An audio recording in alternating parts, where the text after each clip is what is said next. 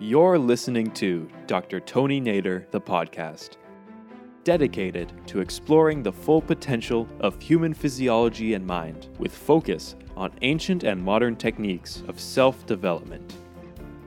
Spend some time with Dr. Nader, who is leading the way in the science of consciousness, and begin your journey to better understanding the relationship of mind and body, consciousness, and physiology right now. In this episode, Dr. Nader answers questions from the next generation during a live stream on June 17, 2023, hosted by Enlightened Leadership International, ELI, a regenerative leadership community. The meeting focused on the upcoming 10,000 for World Peace event, hosted this December 2023. Dr. Nader explains that this is not just a gathering of like-minded individuals, it is a bold and ambitious experiment. Hello and welcome everyone to this special Next Gen Global Webinar with Dr. Tony Nader, MD, PhD, MARR. This event is organized by ELI, Enlightened Leadership International, which is a network focused on regenerative leadership and sustainability. We had over 1,250 next generations signed up for the 2 sessions today.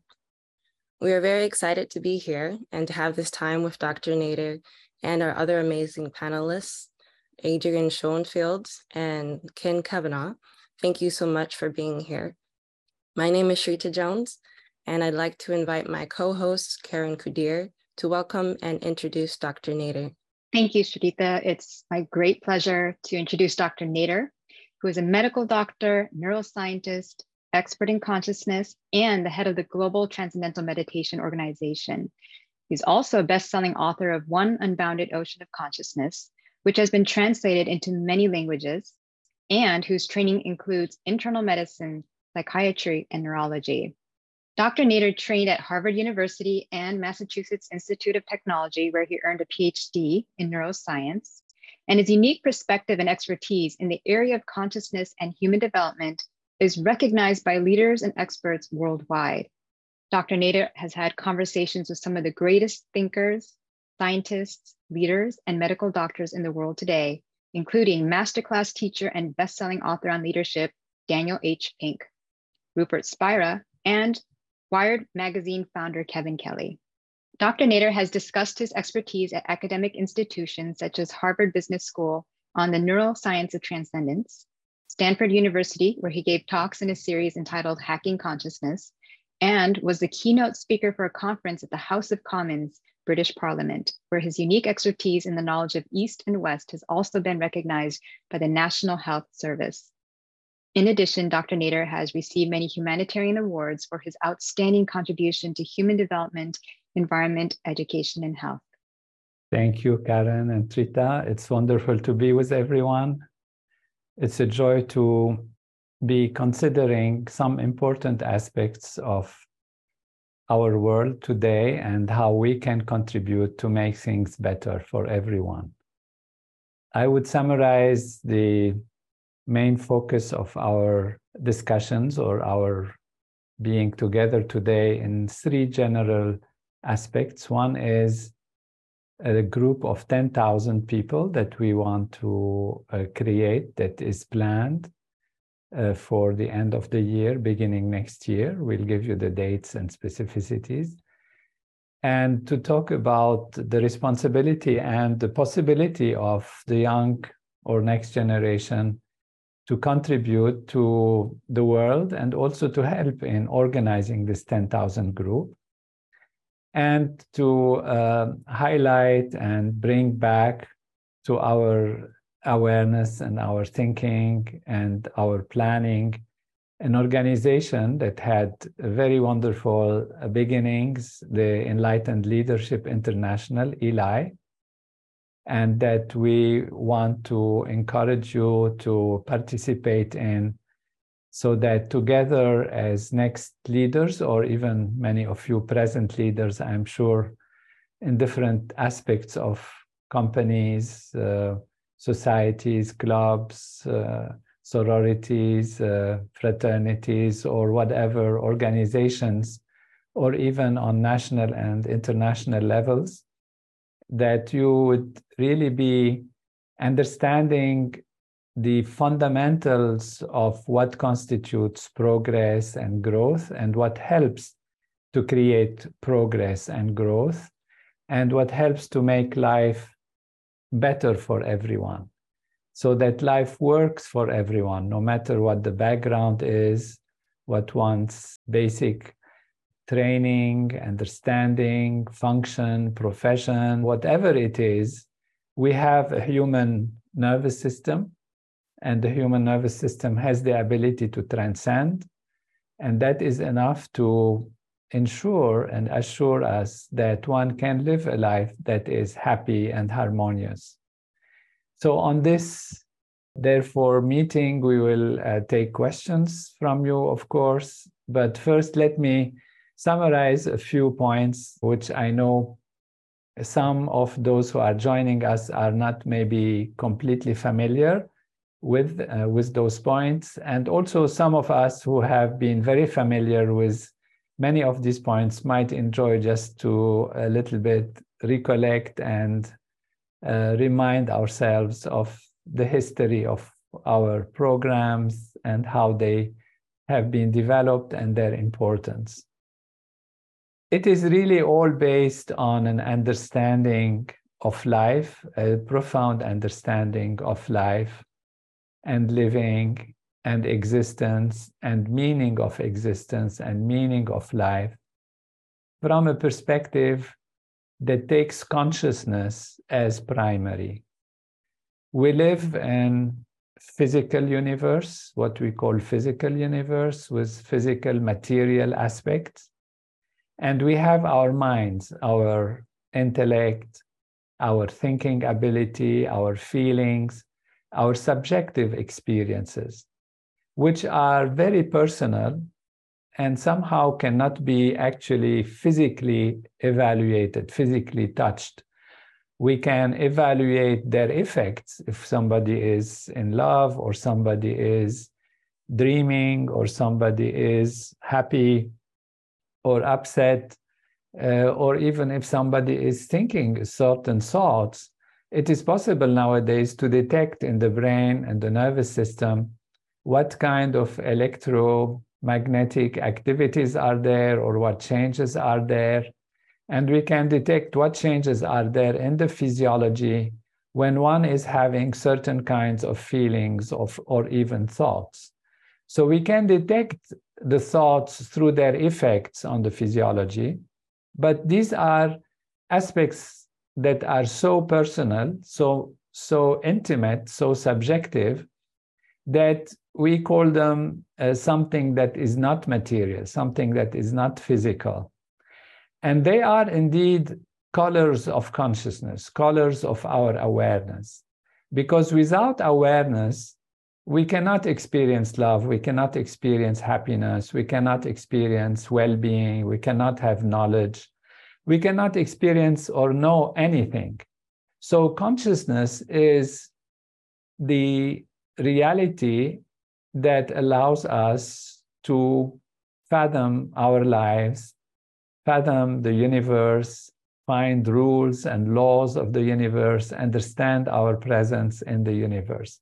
So we have these two aspects. We have what we call the material aspect, which is on the surface level, and we have the non-material consciousness aspect. Scientists have been trying to find, and philosophers also throughout the ages, what's the relationship between mind and matter, mind and physiology, intelligence and physiological functioning, or material activities of biochemistry and biology and all of these things that we can detect in an instruments and check them out and know what they are, be it electrical or chemical or biological changes. And so far, it has been understood very deeply that these two are very intimately related. In fact, they are a continuum. So that much we know, which means when you have a thought, you have changes in your body, in your nervous system. For every thought, there is some electrical, some chemical change in the physiology. And there are corresponding affects, which means feelings, and corresponding also behaviors that can go also with the thoughts and with the feelings and with the physiology.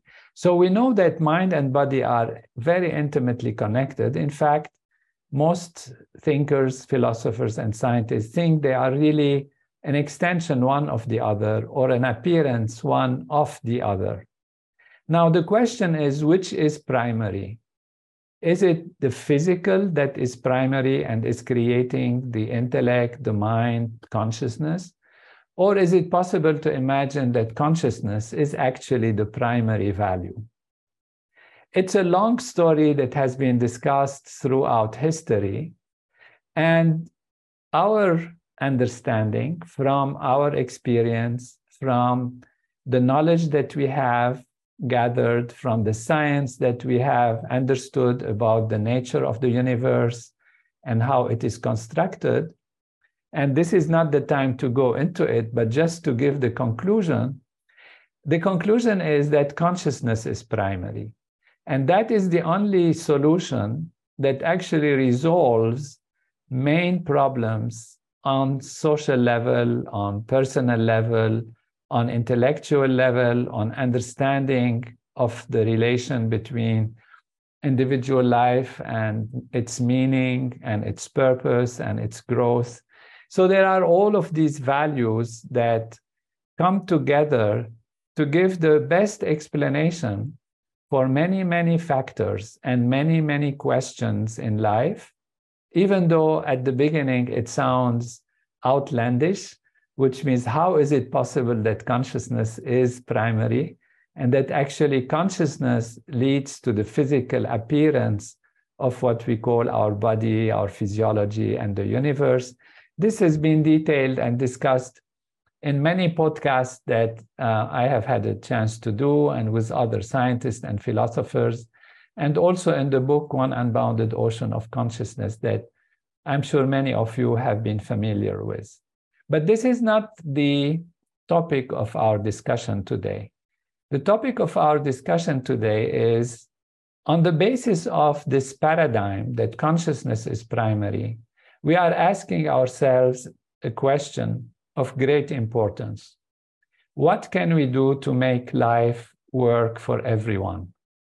What can we do to fulfill the meaning of life, the meaning of our existence on this planet Earth, why we are here, where we're going, and what we can do about it? What can we do for helping the environment? What can we do for reducing tension and conflict in societies everywhere, divisions? What can we do to reduce the risks of war and harm and problems? If we want to do things only on the material level, on the surface level of the physical level, we end up with problems and difficulties that are not really resolvable on that surface level. It is being known and understood after the First World War, after the Second World War, in the family of nations coming together, the United Nations, the UNESCO, and all of that, that wars and conflicts are actually fought in the mind of humans. That first we think about something and we think there is no other solution, and then we go out and fight and have problems and create damage and loss of property, loss of creativity, loss of lives, and take ourselves back into situations where nobody actually ends up winning, even though there is always somebody who claims to have won something. But ultimately, all wars and conflicts are a loss to everybody. And that is why after First World War, Second World War, etc., all the wise people came together to say, it's the end, it's finished. Where is the solution? The solution is in the mind of humans, in our consciousness, in our awareness. And that has been understood to be on the surface level of consciousness, on the surface level of awareness, which means We come together, we make compromise, we create rules and laws, and we decide all together on the conscious level, on the surface level of awareness, that we don't want to fight anymore. We don't want to battle each other anymore.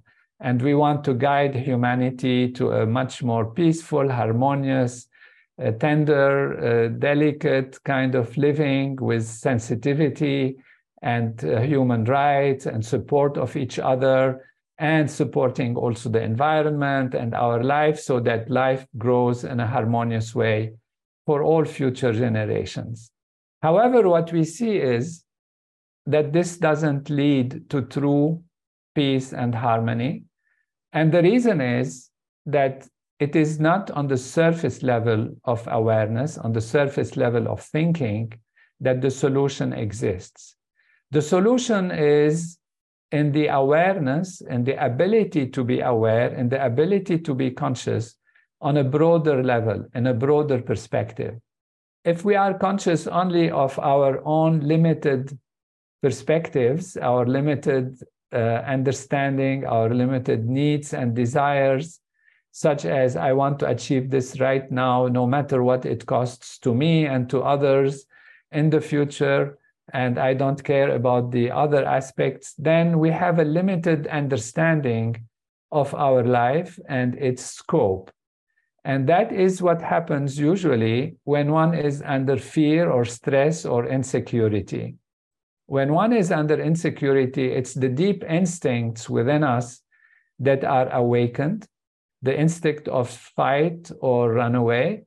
And these instincts kind of shunt away, and we have seen this scientifically, even the nourishment and the blood flow from the upper parts of the nervous system that are able to think holistically and harmoniously with a broad comprehension. So whenever we are under stress and strain, our consciousness narrows and becomes very, very limited in its ability to see perspectives and to see solutions. And this is true, we have found, not only for individual human beings, but also for the collection of human beings. When a collection, a group of human beings are under stress or strain, they behave in ways that are limited, that are, as we know, fight or flight response, and do not take into consideration broader possibilities, broader perspectives of future, of more qualities of life that are needed to be taken care of in order to survive for a longer time and a more peaceful time and a more healthy time in our dear planet. So we take resources, we might misuse them, we might damage others because we think others are not part of ourselves, not part of our life, and let us now benefit from where we are, and then later on we can take care of all these different aspects. We will see what happens. And so this limited perspective is a reaction from insecurity, from fear, from the desire to protect oneself. So it has in itself some explanation, it has some justification for the individual.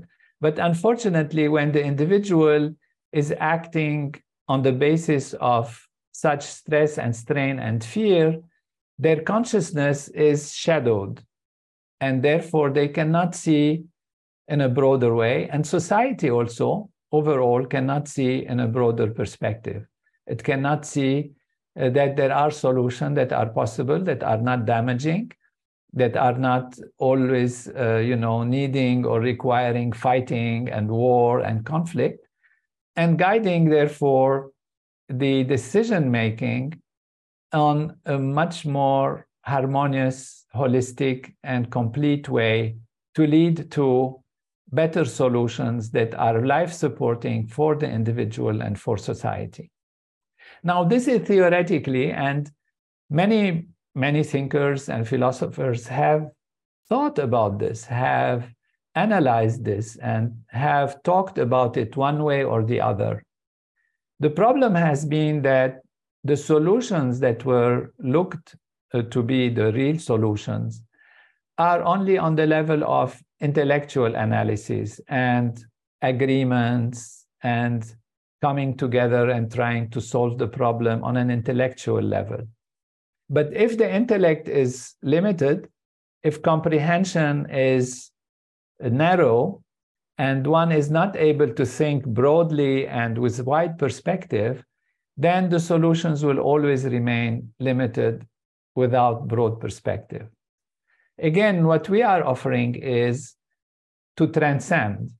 Transcend means to go beyond all of these values to the source of all that there is. And most of those who are with us today, I'm sure are very familiar with the unified field of natural law, what we have been talking about, that ultimate reality actually is a field of pure consciousness, pure awareness, and that the entire intelligence and managing power of life and living comes from that unified field, which maintains itself in perfect balance and which manages the whole universe with perfect orderliness. For every action, there is a reaction. For every change, there is another change that balances it. And also the power of evolution and understanding how life evolves towards higher and higher unity and higher ability to understand the true meaning of our existence as growing towards knowing ourselves, know thyself, and knowing ourselves to be not only a limited individual, but to know ourselves to be the source, course, and goal of everything, and know ourselves to be everyone also, because everyone is that pure consciousness. And that is where we reach what we call a state of higher consciousness and enlightenment. And on the path to that, of course, as side benefits, we have the removal of stress, the removal of strain, the removal of fear and insecurity, broadening our consciousness, broadening our awareness, and the ability to act and behave in a way that is most conducive to proper action that supports everything in creation, including not only humans, but all that there is in animal life and environment and the whole level of existence, because then we are acting in a balanced way that uses the more complete intelligence of life. So the technique is very simple. You all know it. All those who are here are practitioners of transcendental meditation that allows the mind to settle down, expand the awareness, feel deeply inside, and then see life improve in terms of health, in terms of behavior, in terms of intelligence. And we have seen that people who practice transcendental meditation have all these profound benefits and live their life more happily, more fulfilled, with better behavior and more balanced in their day-to-day living. But what we have also seen and discovered, and this is called the Maharishi effect, is when a small number of people practice this technique together in a society, the whole society improves in its behavior. This is what we call the effect on the collective consciousness of society, the collective awareness. And at the beginning, it was the 1% effect. When the meditation started, Maharishi predicted that when a small percentage, as little as 1% in a society meditates, then we have a result. And they found decrease in crime, decrease in conflicts in those groups, in societies, villages, cities, with great improvements automatically, just with 1% of the people practicing these techniques. So there is the technique of transcending, which is going to the self, going to the transcendental level, to pure consciousness. And then Maharishi has brought to light from the Yoga Sutras of Patanjali, from the yoga system, the more advanced techniques, the advanced techniques of what is called in the yoga system samyama. Samyama is the coming together of three values. And these are dharana, dhyan, and samadhi. Dharana is generally translated as fixity, oneness, fixity on things. Dhyan is the movement towards a higher state, towards deeper levels, deeper values. Dhyan is usually translated as meditation. So it's a kind of a moving of the mind in the right direction, getting the mind to move in the right direction. And then samadhi is the evenness of the mind, the evenness of the intellect, which means a settled, silent, peaceful transcending. Transcending means going beyond all thoughts, going beyond all movement, going beyond all focusing, going beyond every feeling or anything, just going to that pure inner self where consciousness is experienced by itself on its own without any other aspect of itself. Now, these three values have baffled philosophers and thinkers throughout time. How is it possible to have fixity, which means it's like focusing? At the same time, there is movement, dhyan, and at the same time, there is transcendence, which is go beyond movement, go beyond time, go beyond fixity on anything.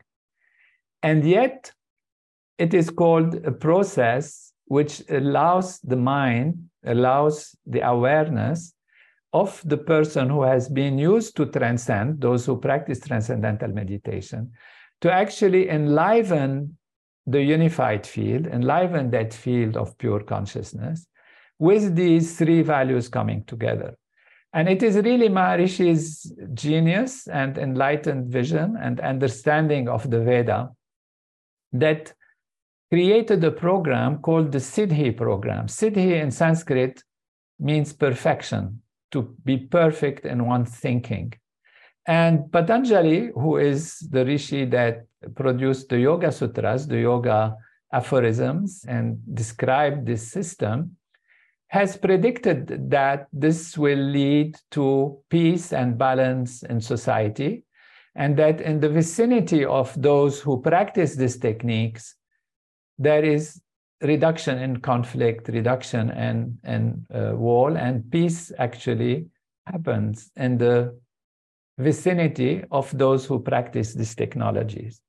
So Maharishi brought this to light in the early 70s and then mid-70s mainly, and then taught it for some time and started to feel that it is enough to have square root of 1% of the population. It's not necessary to have 1% of the population practicing this technique. And the research found that if only a square root of 1% of a population, for example, if a population is 4 million people, then 1% is 400,000, and the square root of 1% is 200 people. So 200 people is enough to create the effect for 4 million people. For our world today, with its population, if we calculate, we come to about 8,000 to 9,000 people. And we wanted to create that effect. Actually, before we create it, now we create the effect, this has been tried before. So when Maharishi produced this program, the scientists got into studying the effects of the numbers of people practicing this Siddhi program, this advanced Siddhi program, about which one has many, many internal experiences that are very profound, learning how to act from this field using the Samyama program, but that Maharishi made so simple and so easy to practice that anyone who's practicing transcendental meditation for a few months can actually learn this practice and transcend it and go to that value and experience those aspects of performance from the level of consciousness. And the scientists have started to examine this program. So there was a challenge at that time, so it was the late 70s, that why don't we do it for the whole world? And at that time, the square root of 1% was 7,000 people. And so Maharishi said, let us bring 7,000 people. Let 7,000 people come together in one place and and produce this effect and use their technology. Part of this technology, for those who don't know, is what is called yogic flying, which means a technology that allows, with a thought and using the Sanyama program, for the whole body to lift up in the air and to hop. If you are advanced, maybe you can fly, but for now it's like hopping, going up, and then the body falls. And so he invited everyone to come in 1983 to Iowa, where we had our university, Maharishi International University. And all those who were able to come, and he called it a taste of utopia. I was delighted that I had a chance to go, so I did participate in this taste of utopia, which happens to be exactly 40 years ago. And it happened also during the holiday season of December and January 1983, 1984. And the scientists studied the effects and saw the profound changes that happened in the world due to this flying together of 7,000 people.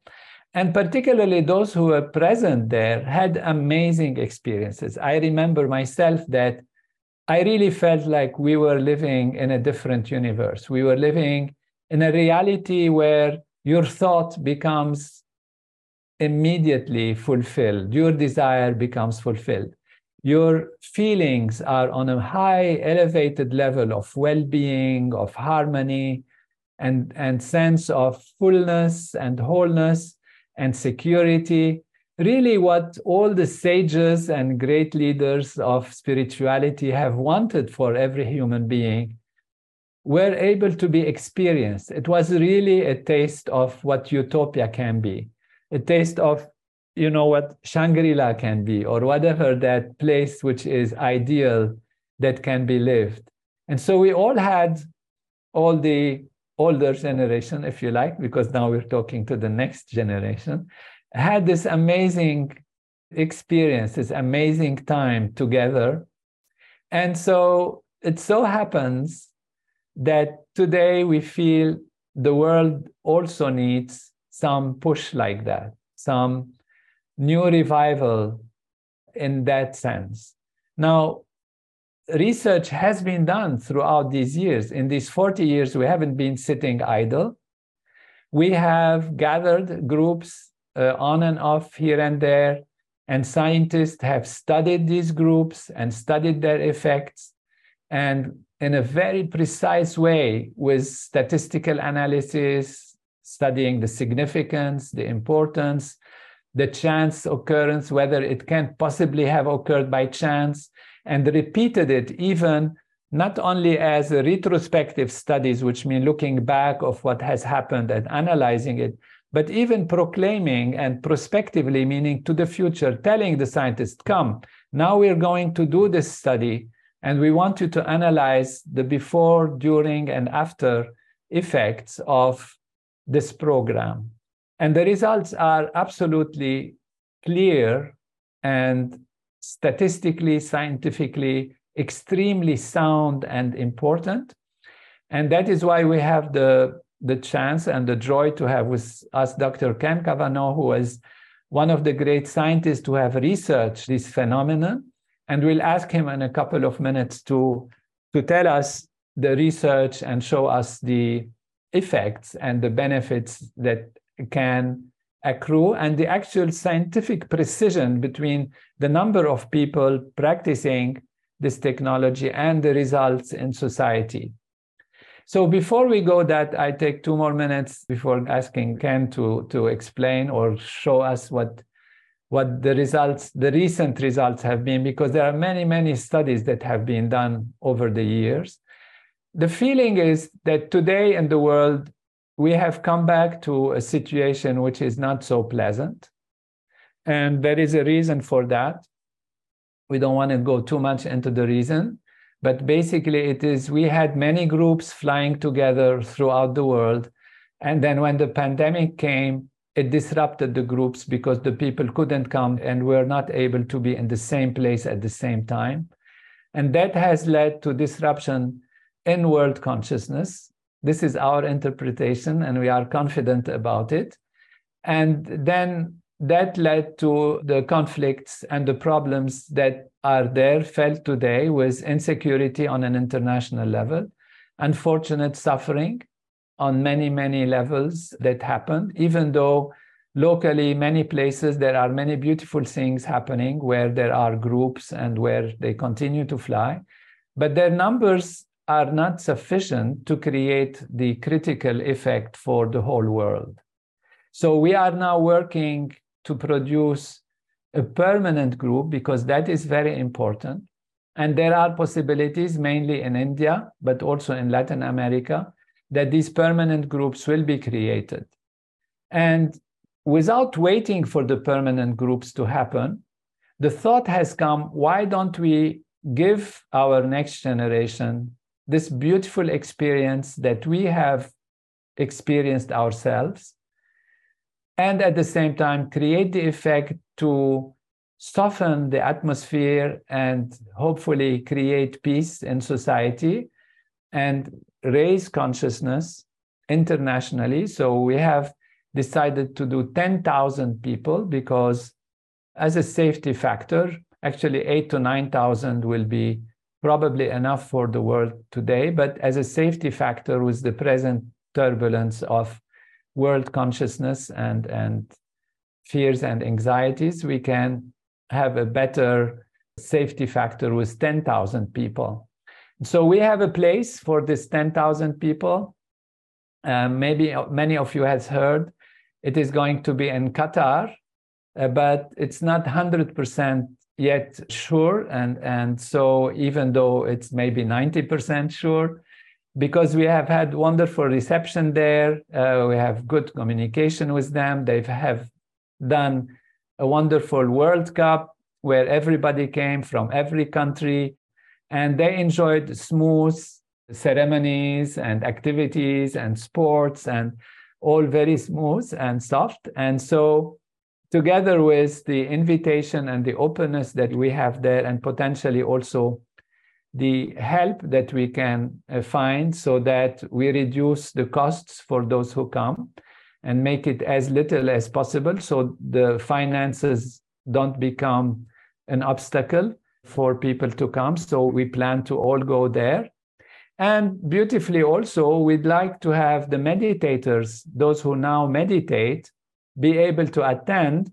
And for that, we are going to have a special program for training meditators who decide to come to this course, training them to get the siddhis. So even if you are not a siddhi practitioner yet, but a meditator, we would like to know that you would like to come to this course, and we will have a plan and a project to train you in the siddhi program and make you become flyers, we call them, because you use the yogic flying, the levitation technique, which, by the way, creates huge bubbles of bliss, which is more important even than the phenomenon of rising over the foam, because we put foams so that when one falls, one doesn't hurt oneself. And so it creates such incredible bliss and harmony and happiness and radiates that in society. We are also considering that even non-meditators who are stable and would like to be seriously practicing the program on a regular basis, that we can put them on a program that they learn TM and then get them quickly to learn the siddhis. Of course, we have to follow them up and make sure they are stable and they are able to follow the program, the advanced program, and then become siddhas and participate in this one-in-a-lifetime kind of experience, but hopefully, which will also lead to a permanent group, because the main issue is that we know from experience that when the group stops, then things fall back gradually into as they were before. And that is why we are emphasizing the importance of permanency. So the focus of this group is manifold. One is mainly to create a wave of peace and harmony, to soften world consciousness and create peaceful environment for people to resolve issues on a peaceful, harmonious, nourishing, evolutionary way. Two is to do the study and show the world that how it works and get the scientists to come and analyze it again and convince the wealthy people and the nations to adopt this program and create a permanent 10,000 group so that these issues don't come back ever. And therefore, this 10,000 permanent group is the main focus ultimately that we want to maintain, because we don't want to be firefighters where we, quench the fire, but then it comes somewhere else. So that is the general understanding. And since it is part of the next generation, we have lived it before, and we are looking forward to enjoy it again and spread it. But for the future, for the next 40 years and more, you are the ones who are going to have to carry that knowledge and spread it and ensure its permanency everywhere. And so I'll be inviting you to participate. I'll be inviting you to actually, for those who have time and have knowledge of our movement and are interested in helping, to actually be the organizers of this project. When this project happened, I was, very young myself, so I wasn't an organizer, but the organizers were in their 20s and 30s. And therefore, we call you next generation, but you are already mature and established and able to take this project and run with it, actually. And we hope that we will be there to tell you what we have learned from before, what is needed. But we hope that we will just be enjoying with you, where you will be running around organizing everything. All those who are interested are really welcome. So there are two things more to discuss. One is I'd like to ask Dr. Ken Cavanaugh to present, and he can only present briefly because the science of it is very, very detailed and very long. And I had a real chance and joy to do with him and Dr. Orm Johnson podcasts. So they are there that explain in great detail for those who like to go into greatest detail. They are welcome to check it out and understand the precision and see the science behind it, which is absolutely amazing and statistically significant. But for a taste of it, we'll ask Dr. Ken Cavanaugh to give us an overview of the latest research, so that you see that what we are talking about is not just philosophy and wishful thinking, but actually absolutely proved evidence-based findings, proven evidence-based findings of the phenomenon and of the relationship of flying or doing the programs, and then the result on society.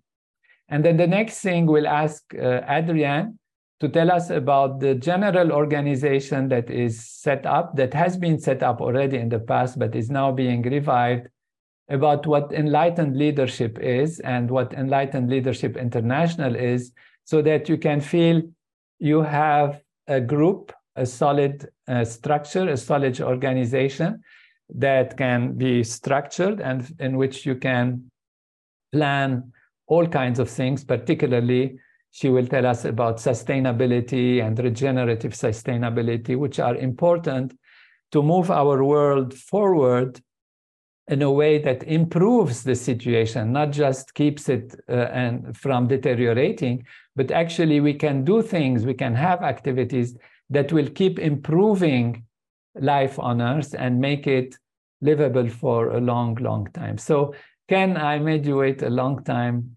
Please go ahead.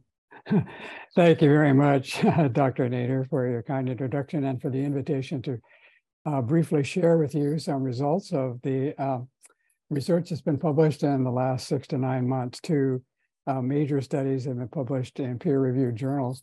And the study, first one I'd like to talk about, it looks into the effect of group practice of the Transcendental Meditation and TM City program on reductions in drug-related mortality, which, as we'll see, is a very serious problem. You probably read about it in the newspapers.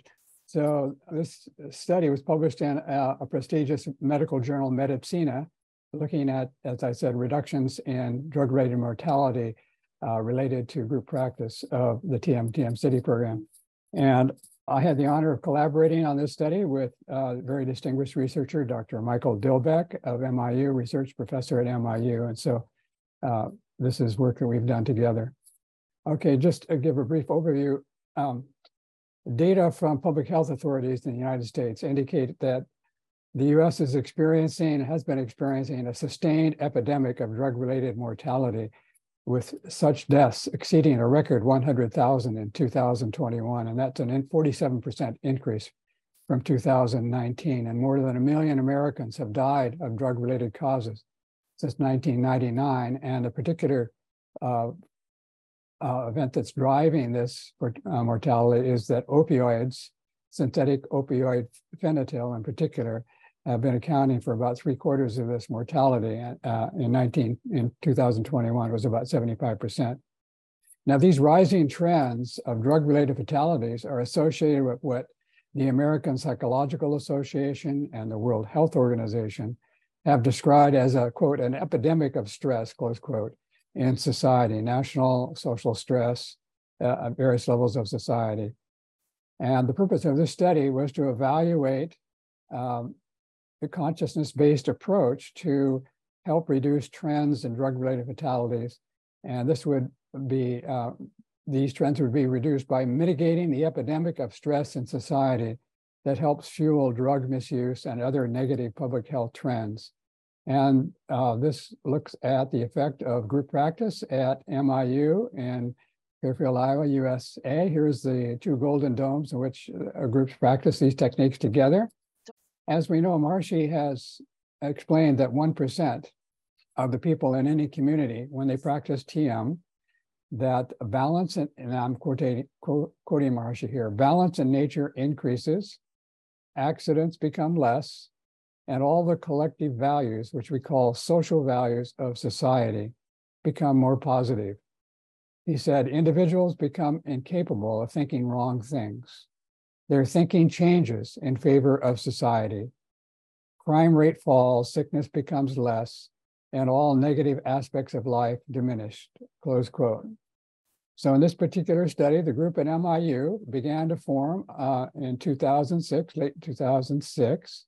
And here we have a plot, a graph, the blue line showing the size of the group as it changed over time. On the x-axis, here we have the years. So these are the years from 2002 to 2016. And the group increased very rapidly in size starting in July 2006, reached the square root of 1% of the US population in January of 2007, and remained near or above that threshold until the end of 2011. And then the group declined in size due to decrease in funding that was available. So looking quickly at what happened as a result of that group before, during, and after a demonstration period, during the demonstration period, the group was at or near the square root of 1% of the US population. And this plot, the red line, shows the drug-related fatality rate, monthly drug fatality rate from 2002 to through 2016. And we see that it was rising, the drug fatality rate was rising rapidly during, before the demonstration period, before the group reached the square root of 1%. And then it leveled off, that rising trend leveled off very dramatically. This is a decline in trend of about 35%, a very dramatic change in the behavior that was being shown during the baseline period. So instead of rising quickly, it just starts to move sideways. And then when the group at the end of 2011 no longer was large enough to affect the entire society, again, the drug-related fatality rate began to rise, and particularly rise very dramatically as the group became very, very small. So this blue line here shows a forecast, a projection based on the baseline data only up to January 2007. And that projected into the future using precise statistical methods yields this blue line. And we see that the actual observed rate of drug-related fatalities was well below this forecasted rate until the group in the follow-up period no longer was large enough to sustain the improvement in trend. So what did we find as a result of this study published in a peer-reviewed medical journal? We found that there was a very statistically significant change in trend. So we see that flattening of trend was highly statistically significant. There was actually a chance of less than 1 in a billion observing a change like that in that rising trend flattening out. And also we see that when the group fell in size below square root of 1%, there was a very significant increase in the trend again. And that increase in trend also was highly statistically significant, meaning that there's the chance that the probability that this was just due to chance, this change in trend was very small. In fact, less than 1 chance in 10 million. And then for this very rapid period of increase here, the second part of the follow-up period, beginning 2015, 2016, the chance of a trend this rapid compared to the demonstration period trend, the chance that the trend would be rising that rapidly was less than 1 in 3.8 trillion. So that's very statistically significant. And as we said, the shift in trend from the baseline was about 35% change in the rate, very highly, very large practical significance, we say. And further, showing the importance of this, a total of over 86,000 lives were saved. This is the estimated total of fatalities related to drugs that were averted due to this demonstration period decrease in the trend. So that's a very important thing, that we show not only statistical significance, but that it has some practical importance. The second study I wanted to discuss very quickly looks at homicide rates in US homicide rates associated with the same prospective social experiment where the predictions were well established and announced, and then followed up over a 15-year period from the baseline through the end of the social experiment. And this is a headline, an article in the New York Times in May 23rd, 2011. Headline says, "Steady decline in major crime baffles experts." So experts are very confused by the dramatic fall in crime that occurred between January 2007 and into 2010, where the crime rate, this article had crime rates only through 2010 available.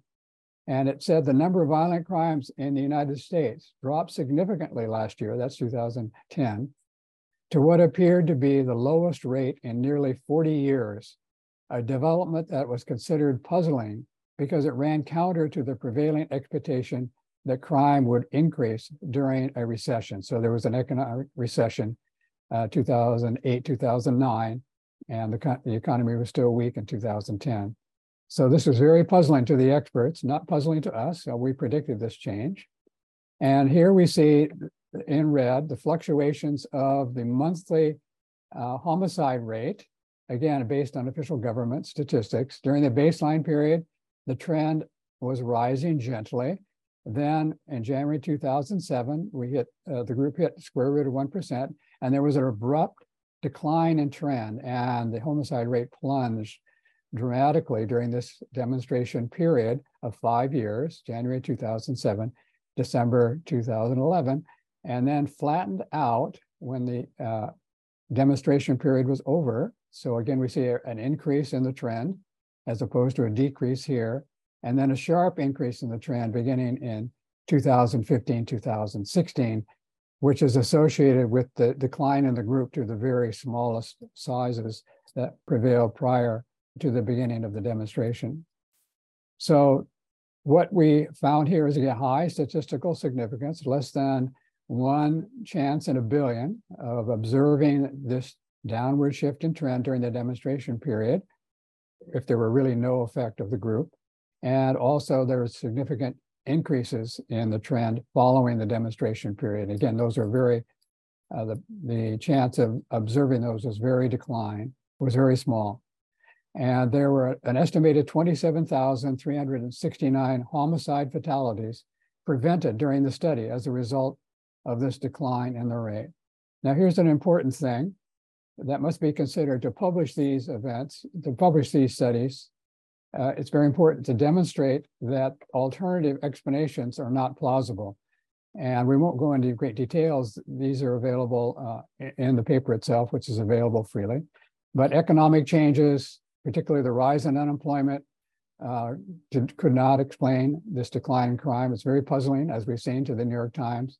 Changes in the incarceration rate, changes in policing strategies, demographic changes in society. For example, there was an increase in the proportion of youth aged 18 to 25 in the US at that time, and increases in that age group are associated with rises in crime rather than declines.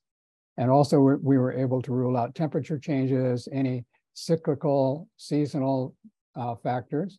And I neglected to point out, when we go back to this plot, you might wonder, we see a trend here. The blue line shows the trends, but what's this up and down? Well, that's the crime rate varying at different times of the year. So in the summer, crime rates are much higher. So this indicates, these peaks indicate the summer, and then in the winter you have lower crime rates. So this is seasonal fluctuations around the trend, and the statistical analysis has to take that into account. And finally, and very quickly, I wanted to read this brief remark from Maharshi that he published in 1975. He said, "Because consciousness is the basis of all that is there, here, there, and everywhere, it is the quantum level of life, the very basic level of life. If the attention reaches that level, what happens is like the small pebble falling on a silent bed of the water. A small pebble falls, creating impulses. Those impulses reach all the far places and all the water. Just like that, when the conscious mind of one single individual transcends, we can imagine the thrills being created on that silent level of consciousness, which is the omnipresent reality. This pulsating consciousness of the individual creates impulses of life all over. And because this is the very fundamental level of everyone, everyone's thinking, everyone's consciousness is influenced by that. It is very easy to understand. The whole society becomes more positive in its trends, more positive in its thinking.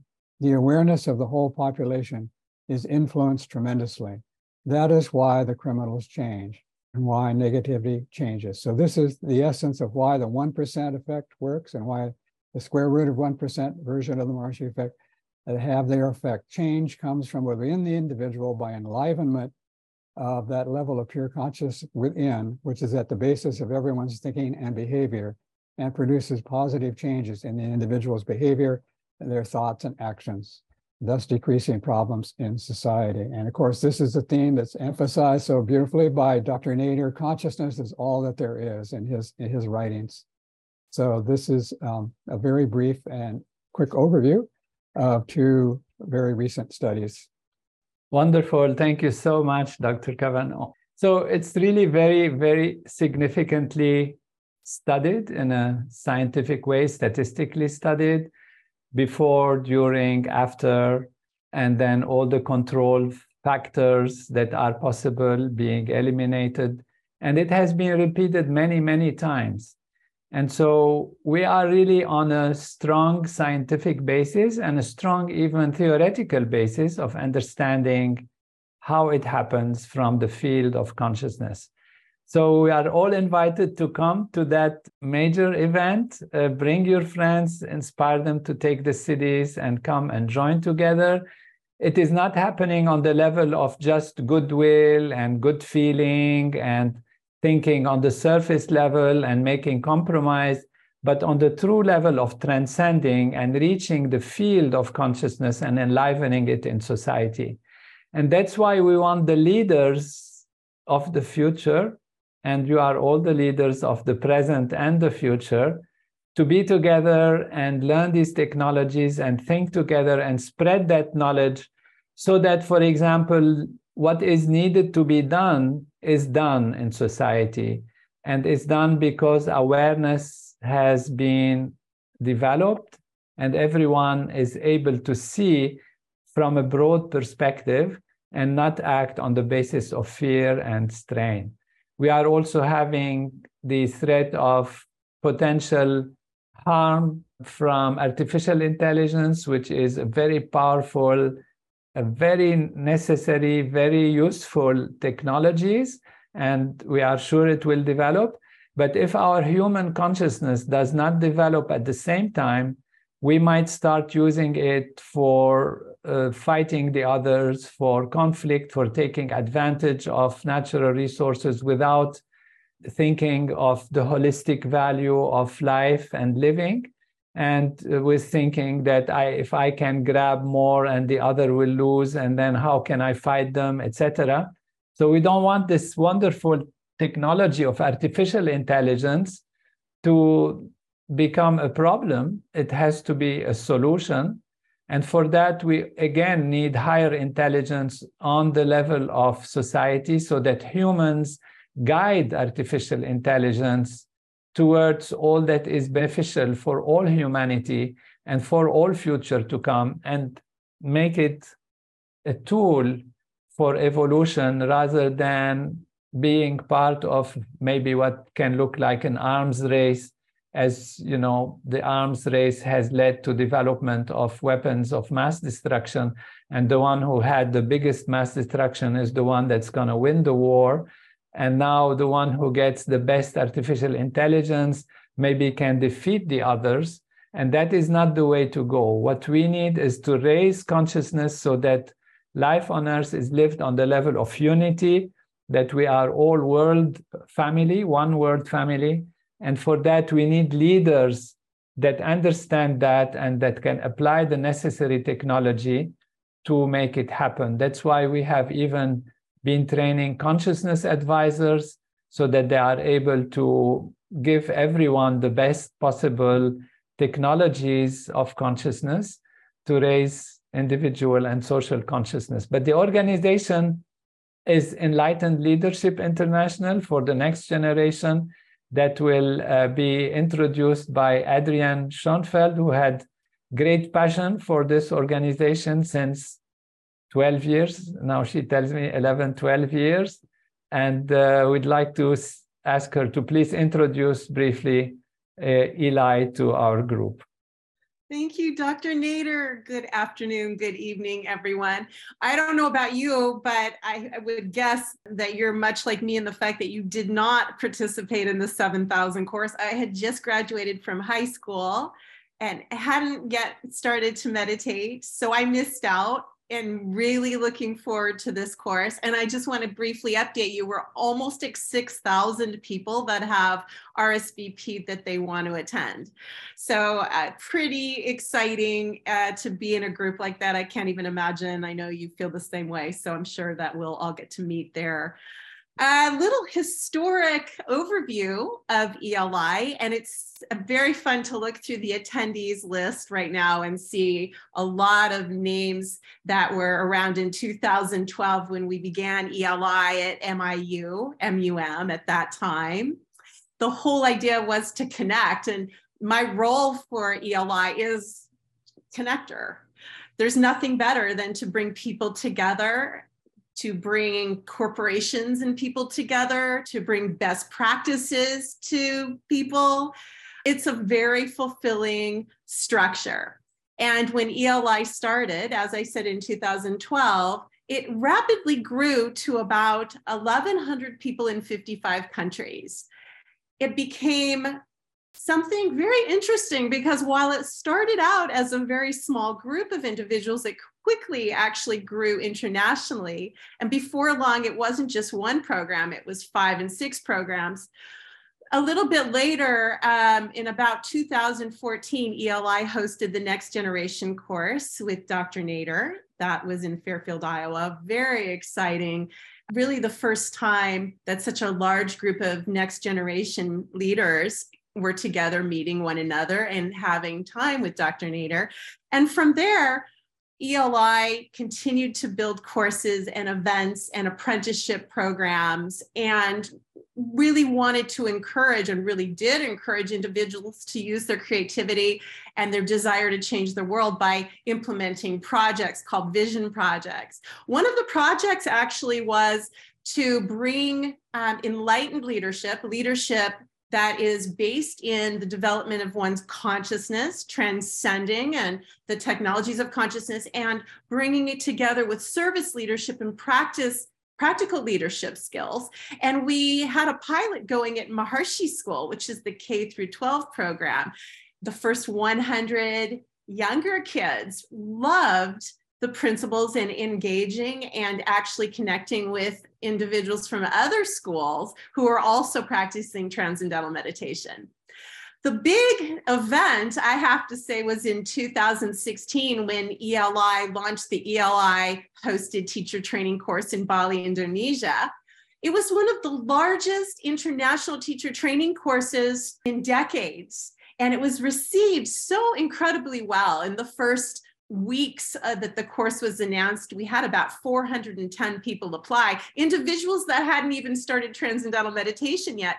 But the idea to create a better world from the level of one's consciousness and to transcend and have effective change and lasting change was just very thrilling. And to be able to teach that, it was unimaginable. So basically, the Bali TTC happened, very large, very exciting. And from there, all these great teachers emerged and went off to take on leadership roles in David Lynch Foundation and Maharshi Foundation.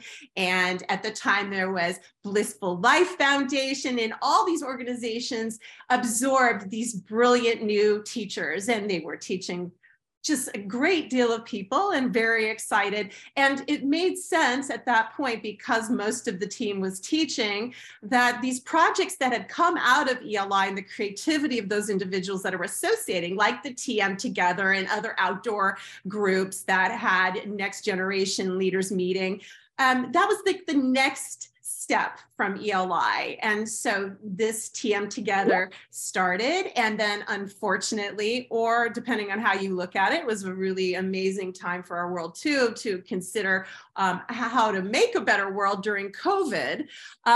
There was no more Together.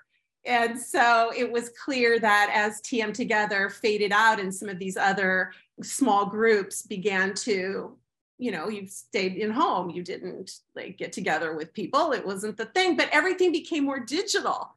And this is when Dr. Nader launched the TM app, and so much happened online. And Dr. Nader also was speaking online to 7,000 people in our own organization. And then globally, millions of people wanted to hear Dr. Nader and felt very comforted and really wanted to understand how we could be okay during this time of turmoil. But as I was mentioning just a second ago, it really was kind of a good thing too, because it made us really look at our world and how we can do better, how we can make lasting change. And being on social media, you began to realize there was a lot of discussion on consciousness and raising consciousness. And this was the first start of the discussion on what is called regenerative sustainability. It really caught my eye because individuals were talking about regenerative sustainability. The regenerative piece of that was getting to yourself, knowing yourself, beginning with your own behaviors internally, and then your leadership, and then or education, or whatever your area of interest after that. And so it was a perfect next step as ELI began to reconfigure to understand where we were in this next generation in terms of our passion, to look at regenerative leadership. So Enlightened Leadership International is a community for a progressive world that engages leaders in dialogue and activities really centered around the needed paradigm shift towards regeneration with consciousness at its core, because in order to have real change that lasts, it needs to be founded from that level of consciousness. So the one community that we're talking about today is ELI, which is regenerative leadership. But there's a whole network that focuses on many different areas that you may be familiar with. Recently, Dr. Nader launched the Consciousness Advisors Program, and we talk about various systems such as regenerative health. Another name for that is Ayurveda. We talk about regenerative education. Another name for that is consciousness-based education. So ELI is embracing those activists and individuals interested in making a better world, really wanting to understand how it can be lasting change they create, and teaming it up with the understanding and the most important technology, which is that of consciousness and transcendental meditation. So I'm giving you a brief overview so you understand that there's a network that will focus on climate change and social change and education and health.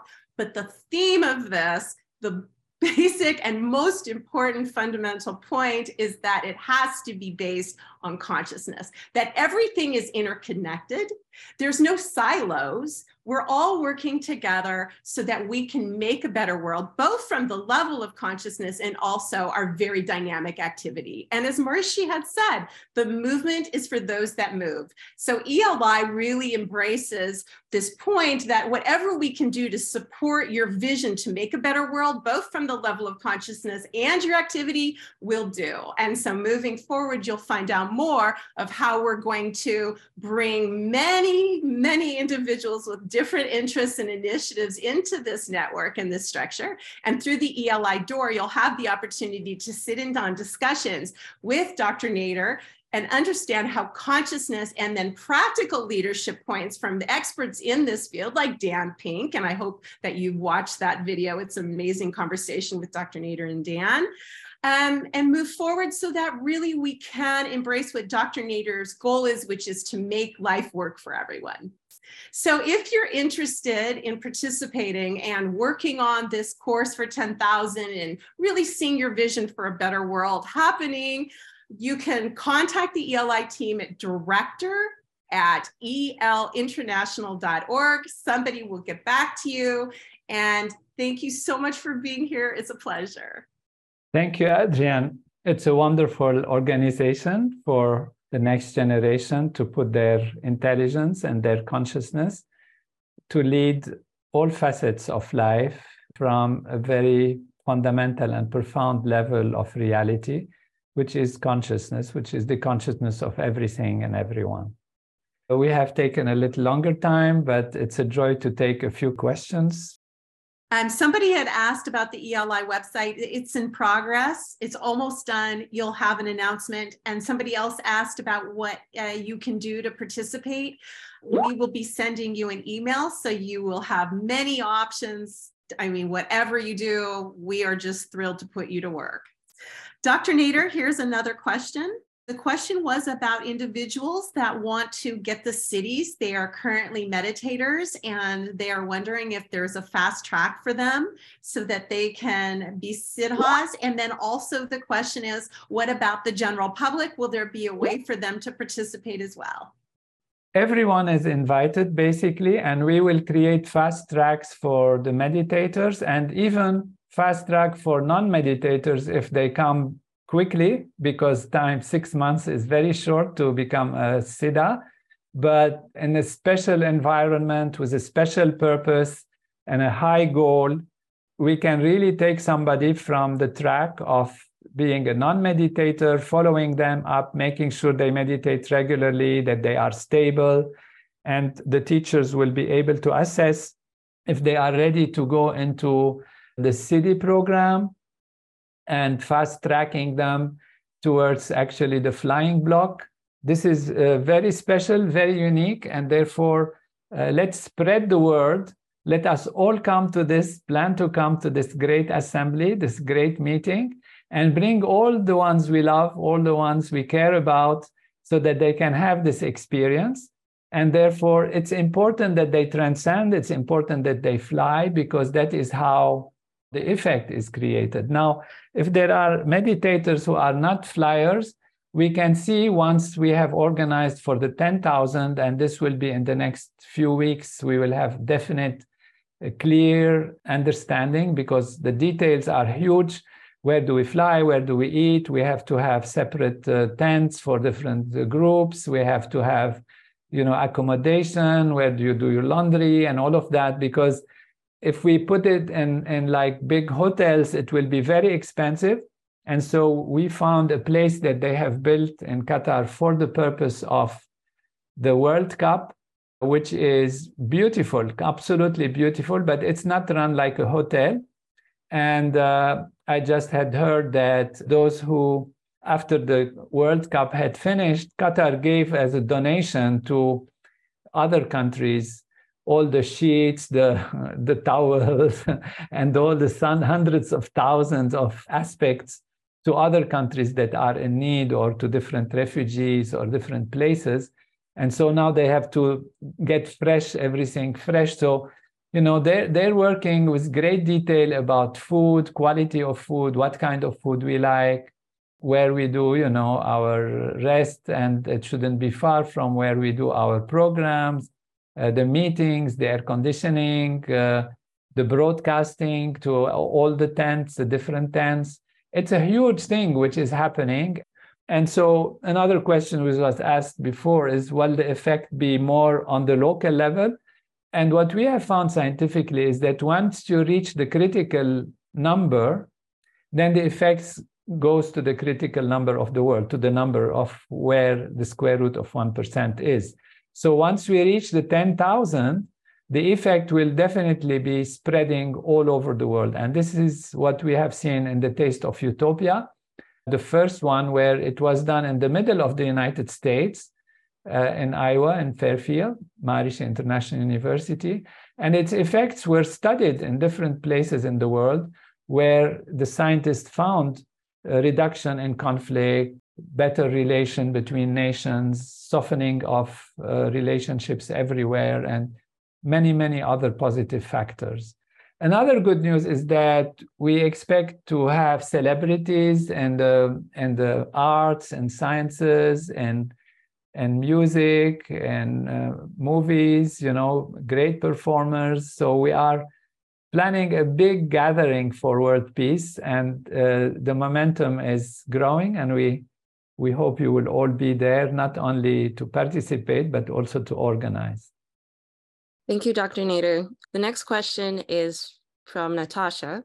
And the question is would there be a possibility of additional local groups contributing to those who are not willing to go to Qatar? We are not entertaining that because we really want the focus of being together over there. Otherwise, it will splinter and then we won't have the effect. So there is a lot at stake here. We are, you know, doing the analysis, we are doing the studies, and the scientists are involved and the people are involved. And if we reach the 10,000, then we can consider that people who are in different places, they can maybe join. But this is not something we are planning at all right now. And we are not promoting that kind of very nice idea, but we're not promoting it at all or even encouraging it.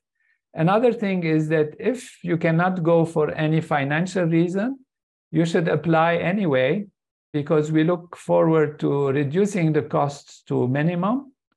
And we look forward to maybe in some cases even supporting, so the finances are not an obstacle to join the course.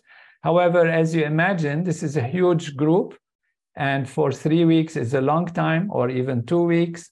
And there is accommodation, there is transportation, there is food, there is broadcasting systems, there is, you know, building of a space, buying foams, buying even back seats, you know, seats that you can take. We are thinking to produce them, and everyone who comes can leave with a memory, with a souvenir kind of seat on which is written that you are a champion of world peace or something like that.